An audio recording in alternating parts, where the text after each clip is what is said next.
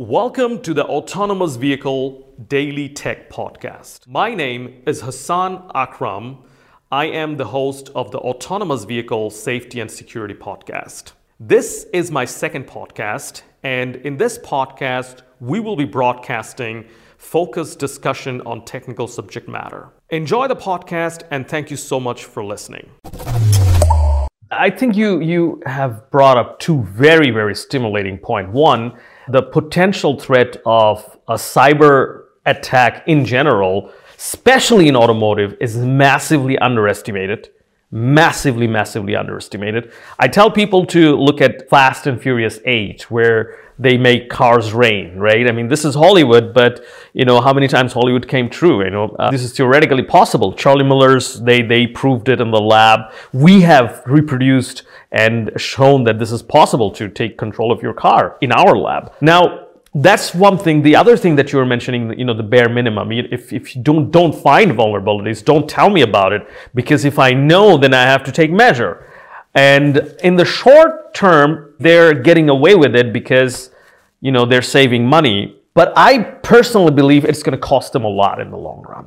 And I have a very radical standpoint. I think the reason that we do not do this is also the corporate structure in our, I think same as Far East, not only in Europe and North America, same as Far East, the incentives for the top executives are based on the number of a quarter. So it's really short-term incentivizing short-term. Over 10, 20 years, it can be existential for a OEM. You can go out of business, you can go bankrupt when things will go wrong at a massive scale, like similar to Fast and Furious 8. If there are like millions of cars, you can turn them into zombies.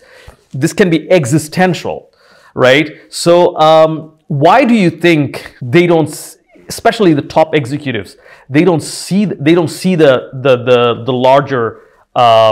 larger landscape here in automotive cybersecurity? Good question.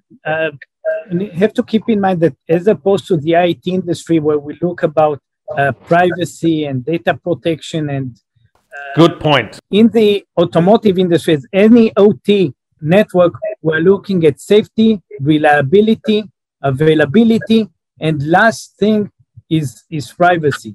So we don't care about data theft. So yes, we need to protect here lives, need to protect damage. Now, if we look at the forces in the market, and let's put the CO on this map, the major force is the regulation. So it's better than nothing. And I'm very happy that there is regulation which is acting as the adult responsible in the society and forcing the industry into making something. So we are much better off with this regulation.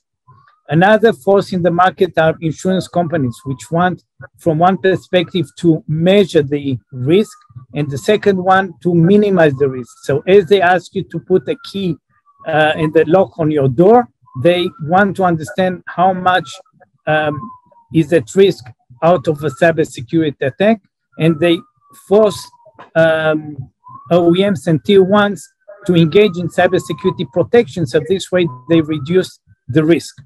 The third one is professionals, which unfortunately do not have a lot of influence. They can just give some advice, but at the end of the day, they will not decide how much to invest in cybersecurity, and eventually the CEO. And the CEO needs two things from my perspective. One is to increase the profitability by making the minimum thing required to pass regulation to sell cars, period. Number two, they like their chair and their high-paid salaries, so they need to prove the board, in case of a cybersecurity attack, that they took all required measures to make this go away and prevent those things. And if things happen, then things happen. But at least they can cover themselves by proving that they took the right steps. So I don't see a CEO being the champion of cybersecurity inside an organization.